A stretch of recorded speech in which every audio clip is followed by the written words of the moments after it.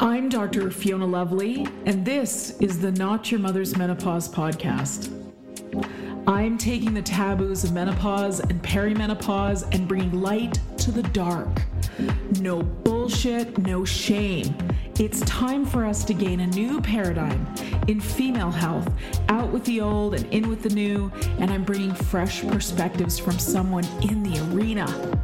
I've been practicing women's health for nearly 20 years, and I'm spilling the tea on what it means to live at midlife, knowing that the best is yet to come. I'm sharing my Gen X approach to living through this transition. Sassy, a bit sweary, and always honest. Tactical tips and instantly usable information is my aim. I hope to make you laugh and that you learn something new that helps you embrace the change. Together, we bring power to the peri. Onward to the podcast.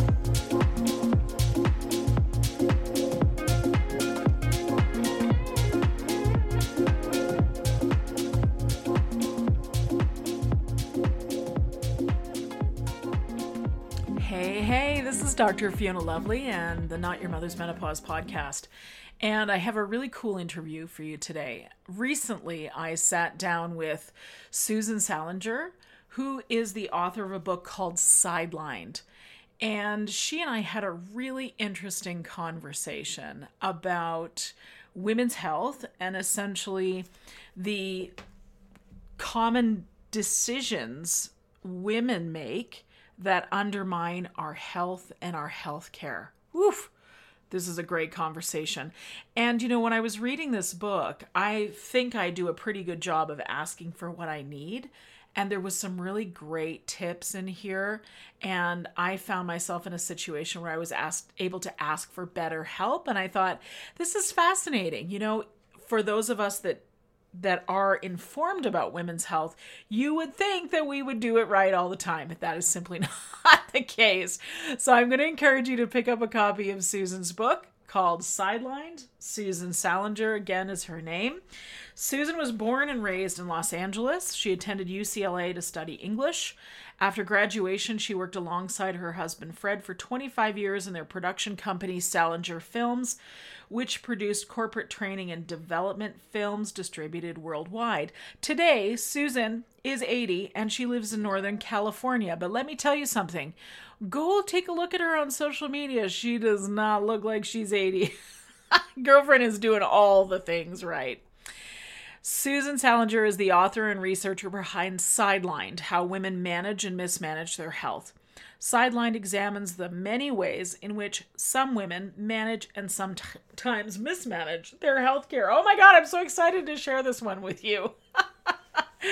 Please go in and have a listen. And I just want to remind you that if you enjoy this format, you may also enjoy our video format interviews. They're all available on our Patreon page, which is patreon.com/Dr. Fiona Lovely, which I will link in the show notes.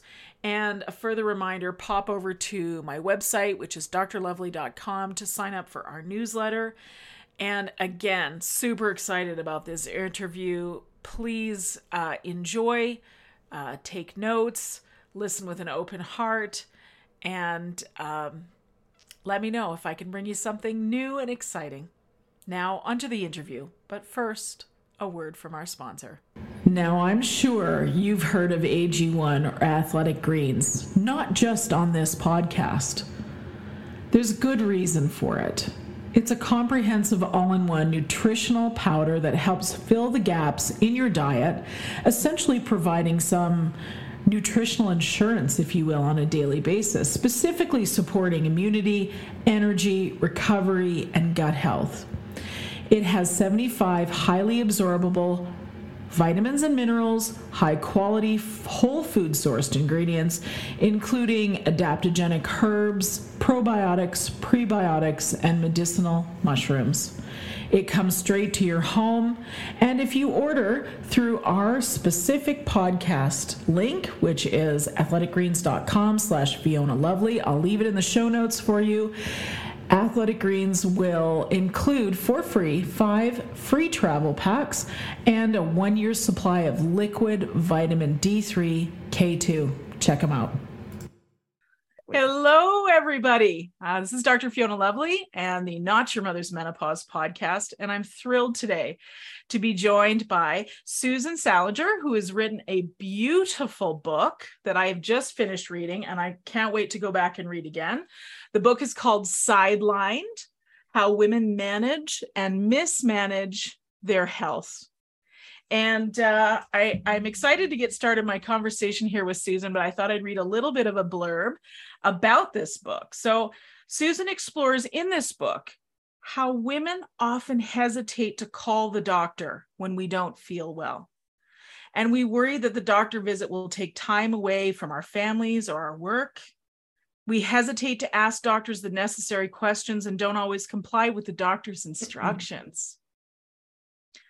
Susan's research reveals how conflicted many women are about the medical decisions they ultimately make.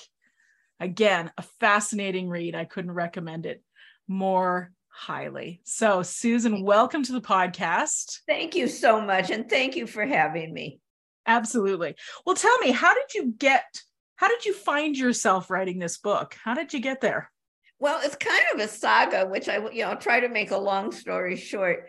But many, many years ago, I agreed to have some exploratory surgery that I was positive I didn't need. I had recently changed medications, and with the new medication, I just started experiencing some vaginal bleeding. And the doctor was afraid that I think he was afraid of ovarian cancer, and I was almost positive that it was the medication. But so we ran a bunch of tests, and what happened is I got frightened, he got frightened because they couldn't find anything. So he said, we better, go in and see what's going on in there. And I knew it was the wrong thing to do, but not only did I agree to it, but I insisted it be done sooner rather than later. And so, okay, they went in, they found nothing. I went back on the old medication and, lived healthily ever after. But that was years ago, and I had little kids and I was working, so life goes on. And then when I retired, which lasted maybe 12 seconds, it was the wrong decision for me. I have too much energy. So I went back to school and took some anthropology classes. And for a term project, I interviewed women that had had hysterectomies. I'm not quite sure how I landed there, but I did. And they too many of them had agreed to the surgery, even though they weren't sure that they needed it. So of course that triggered my memory. And I began to wonder, how as women do we make our medical decisions? So I interviewed about, 50 or 60, I don't know, a lot of women, and found that many of them had also agreed to medical procedures, medications, whatever, that they really didn't want. And I began to do a lot of research, and I looked at all of these women that I interviewed had different diseases. I did that on purpose. And yet I found five or six things that they had in common, behaviors that they had in common. And I thought, I got to write a book about this. I learned in anthropology, there's some wonderful medical information for women, but academics write for each other. So it's really not out there in the public sphere. And I thought, I got to help get it out there. So that's kind of a roundabout way that, I got into the book. I love it. And I love what you just said. Academics write for each other. That's so true. Because the average person has no interest in trying to wade through medical research. Right. So we're left with goofy folks like you and me to try to be the filter between the medical research and what the tidbits, the tactical things that we can actually do to help. Which actually reminds me, I made myself a note. I wanted to tell you, I love the way you end each chapter with what we can do about it section. Thank you. That took work. It all did, but that was hard. Yes. And for me, I love the tactical bits. I love, for the podcast, I always end with a list when it's just me recording about, whatever topic we're talking about. I always end with a list of, these are the things you can do right now, because information's all fine and dandy, but it's action is where things make the difference. Right. And there are a lot of things we can do to better manage our own health. And I think that, it's an important part of the book. You're absolutely right. And thank you for that. Yeah. And, I have to say, I've been in women's healthcare now 20 years. I feel like I've seen it all. And even though I'm the expert, I'm getting air quotes here. I'm the expert. I read the first chapter. There are 6 things that hold women back. Not to spoil it, but there are 6 things. I read the first one. I went, oh shit, I'm doing this too. Of course, we all do. Yes. So I literally had a conversation with my husband, and I'm like, this is what I need. I've not been telling you how much I need to get better sleep and how you can help me with that. And what surprised me was how, even though he's amazing, supportive, I'm not surprised that he was supportive, but we were able to have a conversation, actually do some new things that we hadn't done before. I'm so glad. I'm so glad to hear that. That makes me so happy. and it's true. And so I encourage my listeners to pick up this book, because as you are reading through these chapters, you will see and hear yourself so many times. And you will also be amazed at how shocking your behavior is when you see it through that lens, that mirror, right? We don't realize it. And actually, as I was reading Sidelined, I was struck by how shame and guilt play a role in how women access healthcare, play a massive, massive role. Right. And I want to ask you about that, but I'm going to read a quote from page 46 first. So you say, sadly, the tendency to view illness as punishment for past behavior is common. You go on in the next page to say, we've been conditioned as women for thousands of years to think something is inherently wrong with us. Right. So talk to us about that, please. Oh, that's actually going to be part of my next book. Let's see, where do I begin? I'll start with a quick story. I put together a couple of focus groups, mostly because I wanted some geographical diversity. I had the information I needed, but I didn't have it from different parts of the country, and I thought that was a problem. So what I learned from these groups had nothing to do with my plans. I mean, the best laid plans, etc. But most of the women in the 2 groups, in each group, in the 2 groups I put together, had never talked with their illness with anybody else other than their doctor. And they said they were so ashamed of being ill. And that really just blew me away. Because, well, first of all, I don't do that when I'm sick. The whole world knows. There's not a quiet bone in my body. But I was really just so amazed. And it turned out, and then when I went back through my notes with the women I had actually interviewed as well, so many of them blamed their illness on stress. And they thought that their illness was they got sick because they weren't managing their stress. They just couldn't manage their lives. And that's what made them ill. So when they did become ill, they felt it was almost like a news flash, a public acknowledgement that, oh, look, this woman can't manage her life. Look how sick she is. We just tend to blame ourselves. And it has such a long medical history.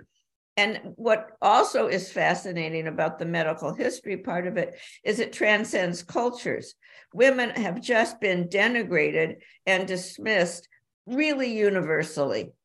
The Dutch called having daughters like a cellar full of sour beer, and the Chinese called daughters maggots in the rice. I mean, this is not a complimentary thing, And that did surprise me. I knew, of course, that in the medical system today, women are misdiagnosed and tend to be misdiagnosed more than men. But I didn't know that women were denigrated, the world over. That surprised me. It turns out for centuries. Yes. Your book, Chapter 7, I think, was such an eye-opening read for me. That's my favorite chapter. Mine too. I loved writing it. Forever, for your listeners, that's the chapter on medical history. And our history it's just been not a very unhappy relationship with the medical community historically. Yes. Aristotle called us leaky vessels because we cry and we menstruate. I mean, it just goes on and on and on. I know. And I want to read this, what you say on page 136 about this, speaking about how this history is connected to how the history leads to the shame and guilt that we feel. You say, the shame that often accompanies illness can become so internalized that we tend to forget that the narrative is an imaginary one. Right.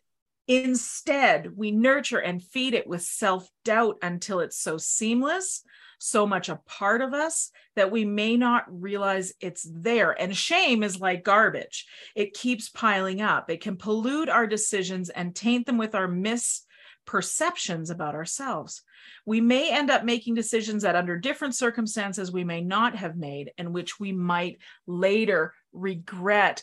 Oh my gosh, it literally taints how women see ourselves in the world, and it's not our story. Right. It's just, do you remember, you're too young, you wouldn't remember the Gloria Steinem? I do. Just give me a kiss for those of you that don't know. But Gloria Steinem, it's in the book somewhere, wrote this wonderful thing of men could menstruate. I wish I could quote it better, but I can't. But basically, it would be when it would be a question of how much blood you menstruated, and I can't do it, but it's in the book and it's hilarious and it's so true. Oh my goodness! So well, and I think we've got this thing going on where women go to the doctor and we essentially, quite often, I know I have had this happen to me several times personally, and I hear my patients, not a day that goes by in the office I don't have a patient tell me another story where they essentially get medically gaslit for going to get help for menopausal symptoms. Yes. And, we have to remember that, I know I'm using big words, but the truth is, medicine, the training of medicine has misogyny and paternalism baked right into it. And so much so that, many of us that have trained in those systems don't even see it until somebody else points it out to us. It's so baked in.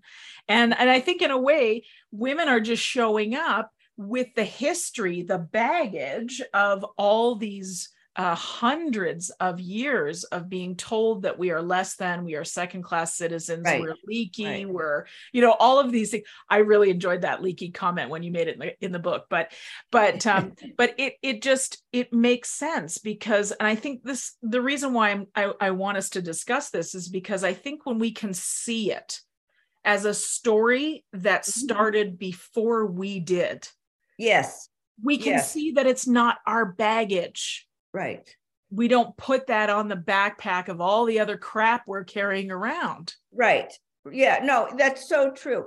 But I think that, and I agree with everything you just said, but I think it's also important to be careful because while it's true that women do get gaslit, but that's actually a pejorative term. And there are some doctors that do. I mean, I've had my own experiences. But on the other hand, I think it's important that as women, we recognize that the medical community knows less about our bodies than they do about men's bodies. And there's some really good reasons for that. And let me just list them for a second, because I think it's important to get it. And the first thing is women were left out of clinical studies for years and years. Now it's much better now, but because women were omitted from these studies, we have no idea how women, for example, react to a heart attack or have what side effects they have to a particular medication. And as I said, it's better now, but we're still living with that history. And our diseases, because we get so many autoimmune diseases, they're much more difficult to diagnose. We have to remember, and when I shouldn't say remember because I didn't know this until I did the research, but there's about 20, 30, 40,000 diseases out there, and those are the ones we know about. And many of them share similar symptoms. So for the doctor, an accurate diagnosis can be like looking for a needle in a haystack. It can be a really tricky thing. And not only that, I mean, excuse me if I go on and on, but I think that doctors to a certain extent are getting a bad rep, and it isn't always true. But women's diseases get a lot less research money. Prostate cancer, for example, gets much more money for research than cervical cancer or uterine cancer or ovarian cancer. And those are much more fatal, but yet it's prostate cancer that gets the money. And also women researchers get published less often, and also are at the bottom of the funding barrel. They get less money, they are published less. So if you're a woman doctor or scientist researching a woman's disease, you are going to find yourself at the bottom of the barrel. And I think all of those are reasons that some of this, and now I'm doing air quotes, that some of this gaslighting exists. Although, as I said, I've had my own issues. Absolutely. Absolutely. I'm not saying it doesn't exist. I'm just trying to give a bigger picture for it. Yes, absolutely. And fair. I mean, things are changing with medical training. Yes. But the reality is that once doctors are out of school and in practice, a good portion of their education comes from the pharmaceutical companies. So if there is not a pill for it, then you may or may not have it. So then the doctor, of course, not having had, and I'm talking GPs at this point or general practitioners, may have had very, very small amount of training in menopause. This is a podcast on menopause, so that's what we'll talk about here. But they have to have their own personal interest in it to seek out that training. Right. So I was reading yesterday that 30% of Americans are somewhere in the menopause transition, and 90% of doctors have zero training on what to do. Did you see there was a great article in the New York Times? You saw that, Dismissed. Spectacular. Yep. Spectacular. Absolutely. Spectacular article. Yep. Yeah. Really good. I'm glad you saw it. I did. For all of your listeners, do research it because it's fabulous. It's called Dismissed. I forgot the author or the reporter, and I should have it right here, but I don't. Yes, you keep talking. I'll look it up. Yeah, I'm trying to. Well, I'll tell you a funny story talking about misunderstanding. It's in the history chapter, which, as I said, I had such a great time writing. But when, and many years ago, I don't know if it was not medieval times, I think it was Victorian times. Anyway, when a woman became menopausal, they thought that she would implode. She would sort of, do you remember that? And there was this one poor woman, Cornelia Bandy, and they found bits and pieces of her all over, and they were sure it was menopause. I mean, I don't know what happened, but it was spontaneous combustion, isn't that what you said? Term. Thank you so much. Right. I mean, 80% of us experience hot flashes. I'm sure that these women are feeling like, hey, we must explode at some point. Isn't that hilarious? I know. Loved it. I just loved it. So I posted the article is called "Women Have Been Misled About Menopause," and the writer is Susan Dominus. It was in the New York Times, and it is posted on my Instagram. For those of you that are watching, following me on Instagram, a couple weeks back, at Dr. Fiona Lovely is the Instagram.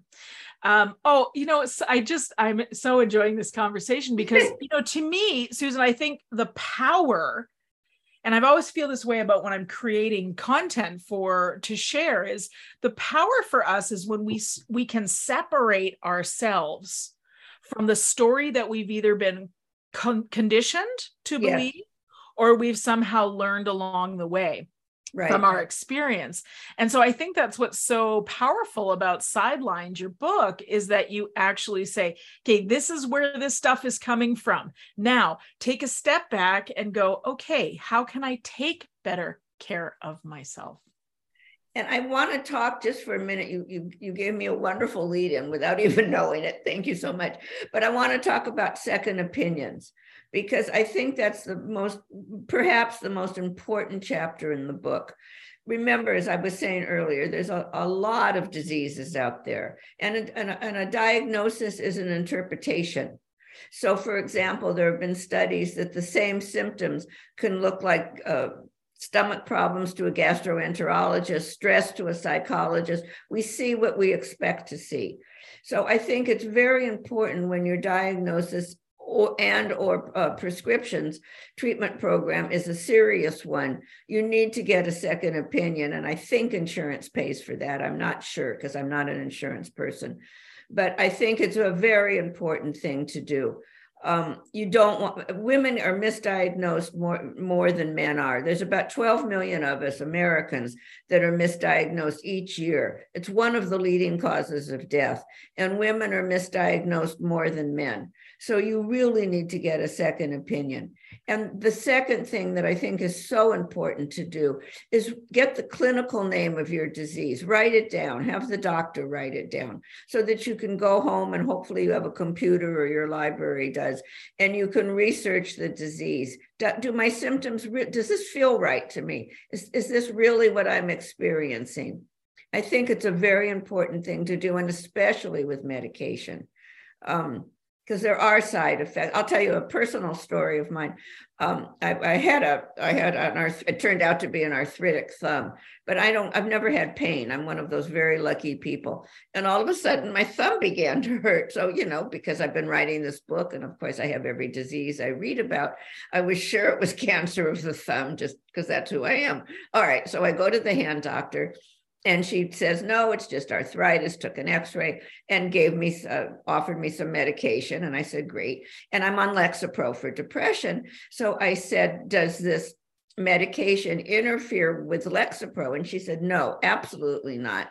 So being the researcher and the neurotic person that I am, I went home and researched it. And she was mostly right. It doesn't, 99% of the time it doesn't. But that 1%, you can get a brain bleed. And I thought, I'm not risking it. If you're the 1% and I get a brain bleed because of a sore thumb, no way. The risk far outweighed the benefits. So I, threw the prescription away, and, my thumb turned out to be just fine. I got lucky. I got over it. But the point is, she didn't mention it, and I can understand why, because 99% of the time she would have been right, unless you're in the 1%. So I think it's really important to research your disease and your medication, your treatments, whatever. You want to know the benefits and risks of each procedure, medication, etc. So that's my do-good message for the day. Your PSA, I dare say your book is full of them. But what you said about second opinions is so true. And I'm here in Canada. Some of my listeners here in Canada with me, or Australia or the UK, and we in the socialized system, we tend not to ask for a second opinion. You're like, kind of like, oh, we're getting it for free. We're not really, we pay with our taxes, but it depends on your mindset about that. But we're getting this. So we first of all, you have to overcome all the reasons why women won't go and ask for help, but then you have to do it again and ask for, I would like a different opinion. And that feels confrontational to us, doesn't it? Well, that's what's so interesting, is that women get second opinions less than men do. Men are better at this than we are. And almost every woman I talked to said, oh, I couldn't do that. I don't want to hurt the doctor's feelings. Or she is the professional. I'm not. I don't want to be rude. One woman said to me, I'll never get a second opinion. I'd be afraid that I would get a black mark against me in my chart, and it would follow me, throughout my career. We're socialized to play nice, and women feel that getting second opinions is not nice, disnice, unnice, whatever the word is. And truly, we really don't want to hurt anybody's feelings. And I think that is doing ourselves a serious disservice. Oh, I absolutely agree. By the way, something you just said made me think of, early in the book, you talk about women not wanting to call for an ambulance because they're worried that their house is a mess. Yes. I know. Could you imagine? So just so your listeners know, there was a study done. This was actually quite a while back, but nevertheless, researchers or somebody came in and asked women who had experienced heart attack symptoms, how many of them would call 911? And only 50% said they would call for help. The other 50% said they wouldn't want the paramedics to see their messy house, and they didn't want to worry anyone. So Yeah. And just so everybody knows, when you have a heart attack, there's a window of about 4 hours you have to get some help, because you can do serious damage to your heart muscle after that. So you want to get help as quickly as possible. So, remember that, everybody, and don't worry about don't get out the vacuum. Just call 911. Meet them on the driveway if you have to. Right, you got it. Exactly. Exactly. No, absolutely. On the front lawn, it's fine. It's soft. Whatever it takes. Right. Yes. Absolutely. Absolutely. So something else I would like to bring up that you mentioned in the book, page 66, I have written here, the doctor's bias, where you talk about the study, where I'm just going to read my notes here. If a woman was expressive, animated, and wearing bright colors, by the way, I'm wearing hot pink, Susan's wearing red, and jewelry, which we both have on, right, she was more likely to be diagnosed as anxious, with panic attacks, even with a clear cardiac presentation, and the doctors were less likely to pursue a cardiac workup. That one actually stopped me in my tracks. I literally had to put the book down and think about, as myself, as a doctor, how do I see my patients coming in the office? How do I receive them? And where is that sort of baked in bias coming from? Because I didn't see it until then. So I'd love to talk about that. Yeah, well, and there was another study which supplements or enhances the one you just mentioned, where a group of men and women patients had it was fictitious. They designed it, and they were given exactly the same symptoms. They all had the same risk for a cardiac event of some sort.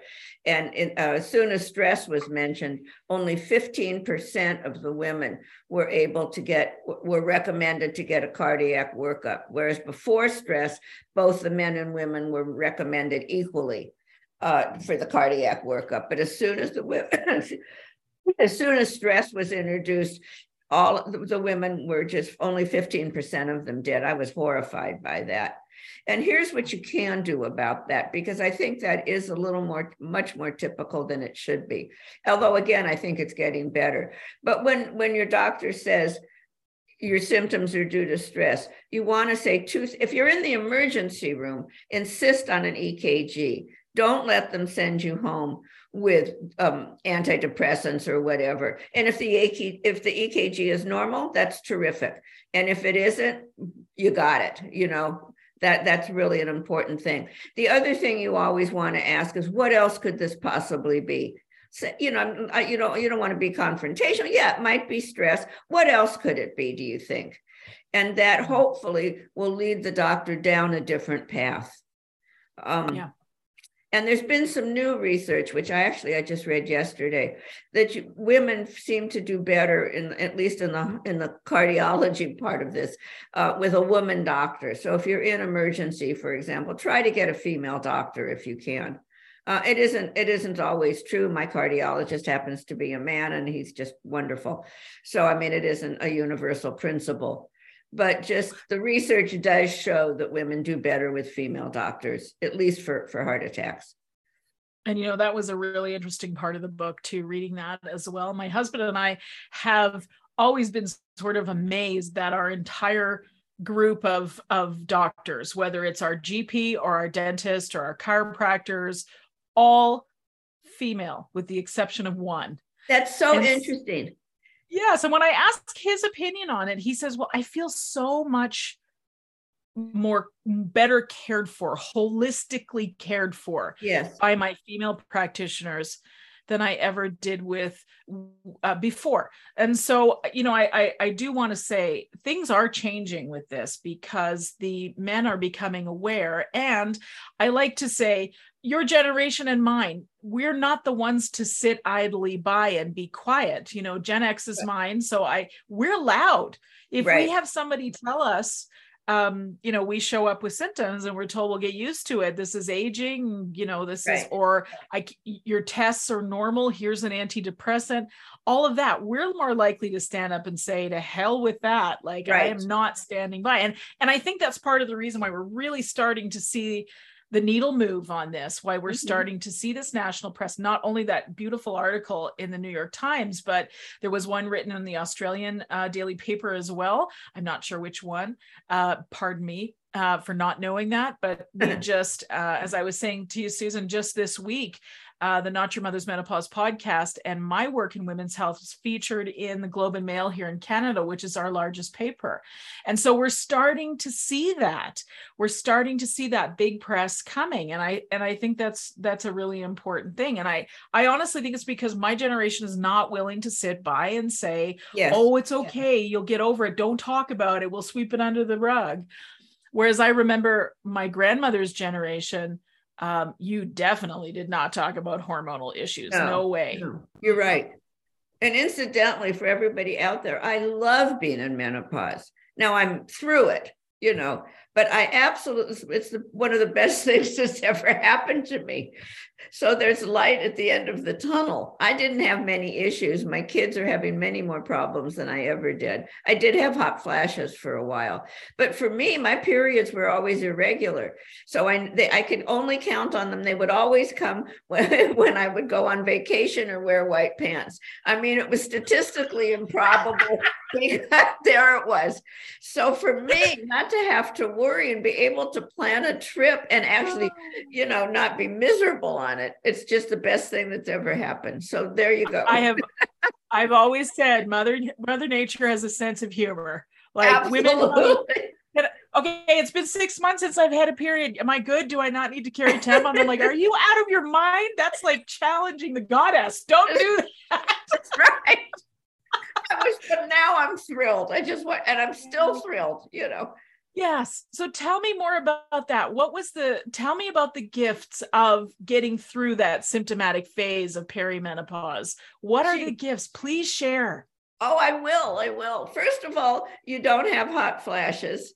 I'm 80 years old. So every now and then I will still get one, which surprises me. If you guys cannot see Susan, you need to look her up because I'll have what she's having. She's not like 80 years old, but are you nice? Now I'm throwing you a kiss.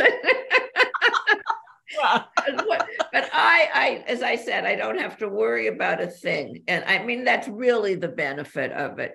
It is when I would get my periods, because they were irregular, because they weren't every 4 weeks, they would be quite heavy. So I couldn't do this, I couldn't do that. I mean, it was awkward. And I used to, when we were in business, I'd sit in a conference room and hope to gosh that I wouldn't stain the chair. You can't get up in a room full of men with your butt all bloody, It was it's just wonderful. That's all I can say. If I could sell it, I would. It's great. I hear that there's like a clarity that comes on the other side of all that hormonal dance. Well, I never had the break. At least I don't recall having one podcast I was on. The doctor said, maybe you just don't remember. And, she may be absolutely right. But I don't recall having the brain fog at all. I really don't. But my hot flashes, I only lasted about 4 or 5 weeks. And they came right after my mother died. My mom died suddenly and I stopped menstruating. I mean, there had to have been a connection. It was too odd.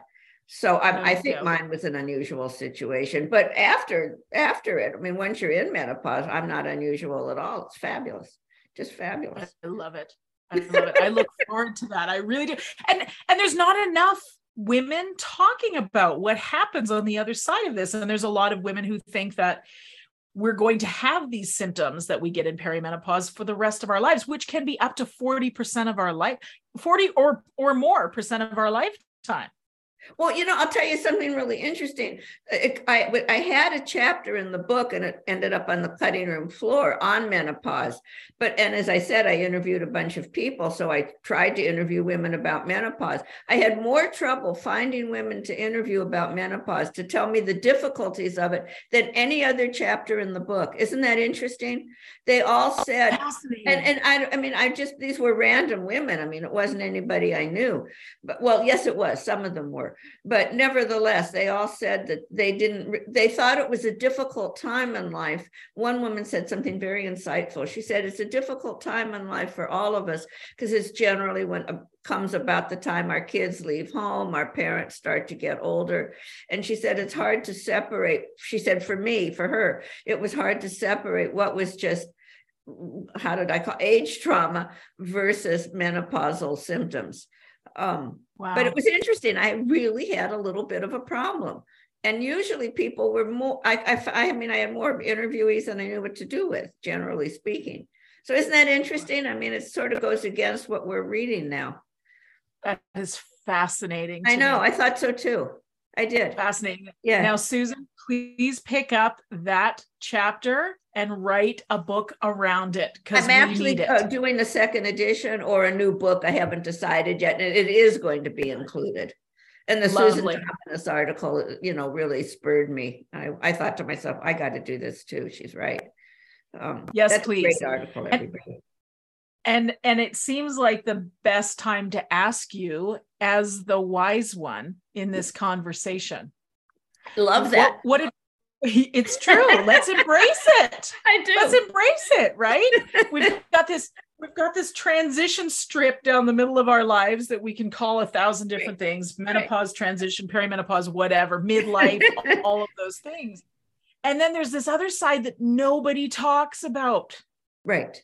Yes. So, as the wise one in this conversation, what do you want us to know as the perimenopausal community? Again, what do you want us to know about what's coming? Maybe what advice you would give to your younger self? Well, I think there's a couple of things not to know, but to realize. Let me put a different framework on it, because the symptoms, of course, obviously they pretty much go away, for sure. But it's a time of life. Let's say by the time your symptoms are over, you're 55, 60, 65. Your kids hopefully have left home or are settled in one form or another. Your parents are either doing okay or they're not. Life settles down. Each stage of life, and as I said, I'm 80, and I have found this even at 80. Each stage has its benefits and its not risk, because that's not the right word, but gains and losses. Can I put it that way? And life just settles down. It gets quieter. There's no teenagers in my house. My grandchildren come and then they go home, or when my kids come, it's wonderful. They come for dinner and we sit and we have a little cheese or a little hors d'oeuvre and a glass of wine, and then they go home. It's glorious in that sense. My house is clean. I'm take care of nobody but myself. My husband recently passed away, so I take care of nobody but myself. And how do I say this? I'm a lover of narcissism, because it's just wonderful. I think about me, I worry about me, and I am my primary problem, joy, whatever you want to call it. And I think that all goes along with menopause, because it means we're getting older and things settle. There's no teenage angst in my house anymore. My kids will call up and they'll say, Mom, I've got this problem. And I go, gee, that's too bad. How are you going to handle that? And then I hang up the phone. It's glorious. So truly, it can be a lovely time in your life, particularly if you have your health and your kids are settled and all of that. Now, of course, you can be sick and in pain and your kids can be a mess. I mean, we all have that too. But nevertheless, it's a very peaceful time in life. And I think that what's important, it can be a very peaceful time in life. And I'm one of the lucky ones, and I'm the first to admit it. But keep that in mind. There's a light at the end of the tunnel, or the rainbow, or whatever that expression is. And there's so much. Yes, it did. And there's so much life after you stop having symptoms, right? Look, I'm 80. I'm starting a second book. I just published my first one. I'm exercising. I'm having a dinner party Saturday night. I'm very much alive, It has nothing to do with age. And do you think that, I'm interested to know what you attribute that to, and I see in you a deep purpose. Well, thank you. I attribute it to really good luck, because I'm seriously healthy. I'm not sick. And I have really good genetics. Neither were well, my dad died of prostate cancer. That's not going to be my issue, you know. Yeah, no, I have a lot of worries. That's not one of them. I think good genes, good luck, and I work at it. I have a very nice, mostly a good diet. I exercise 4 times a week. I do Pilates and I do weightlifting. In fact, you all should go to my website, grandma.gains, Gains. I'm sure I could bench press most of you. You know? I can't open my own applesauce, but I'm terrific with the weights. I have to get one of those jar openers now that my husband's not here. Anyway, but I'm very strong. And I think that's important. I mean, I really do. And I think that's what I attribute it to: good luck, good genes, and hard work. I'm so inspired by that. Thank you for sharing that. That's wonderful.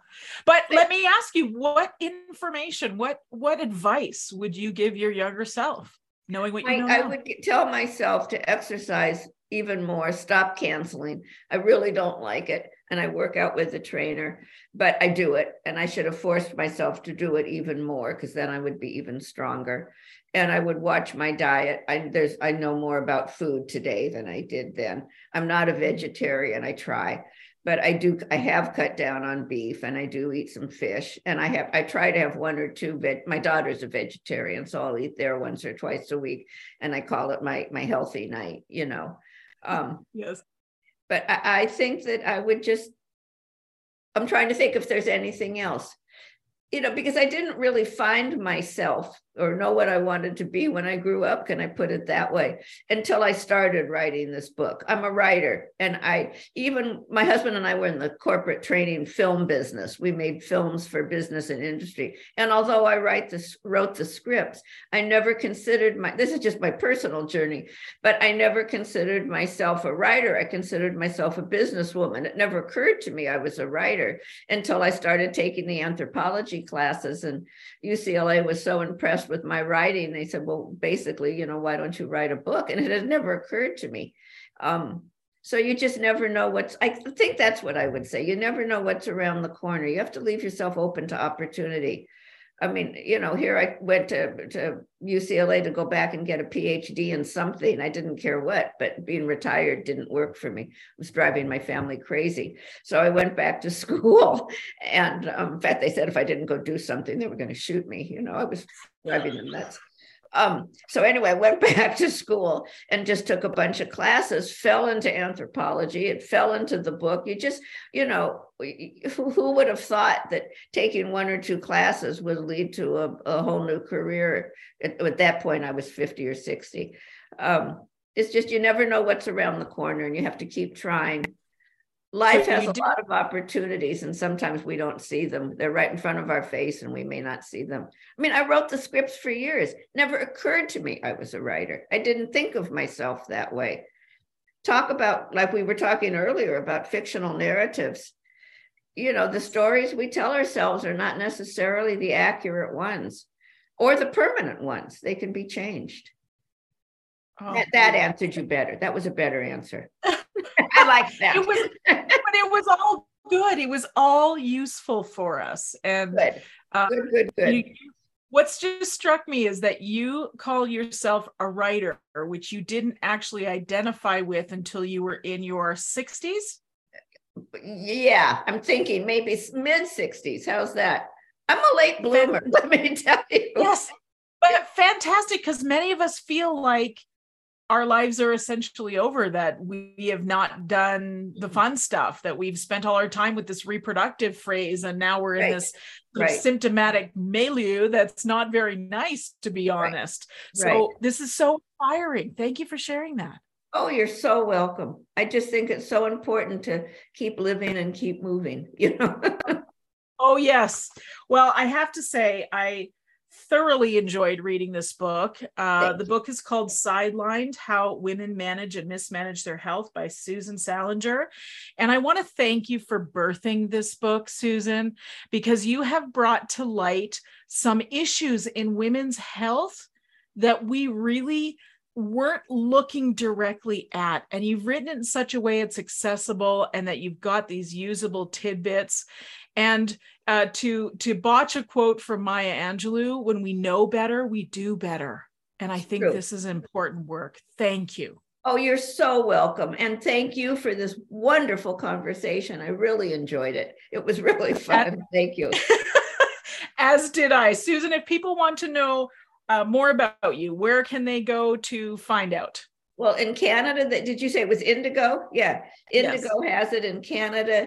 Amazon has it Amazon probably has it everywhere. It's actually worldwide, I think. And any bookstore. I mean, wherever books are sold is where you can find it, or they'll order it or whatever. And Salenger is spelled Salenger. It's an unusual spelling, but there it is. So I hope everybody enjoys it. And you mentioned can I say one more thing? Can I say, I left out the most important thing. There's a resource list at the back of the book that is really invaluable. I have it organized by category. So when I said earlier, do your research, I've really done it for you. Go to the back of my book if you want to know how to check on your doctor's credentials or your hospital or whatever. It's all there for you. So that's really important. Okay, done.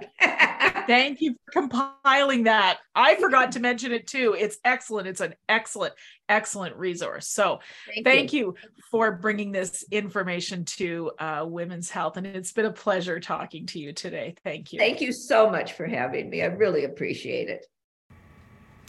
The views and nutritional advice expressed by Dr. Fiona Lovely are not intended to be a substitute for conventional medical service. If you have or suspect that you have a medical problem, promptly contact your healthcare provider. No information offered here should be interpreted as a diagnosis of any disease, nor an attempt to treat or prevent or cure any disease or condition. As with any new advice or program, you should always contact your healthcare provider prior to starting anything new. Thank you.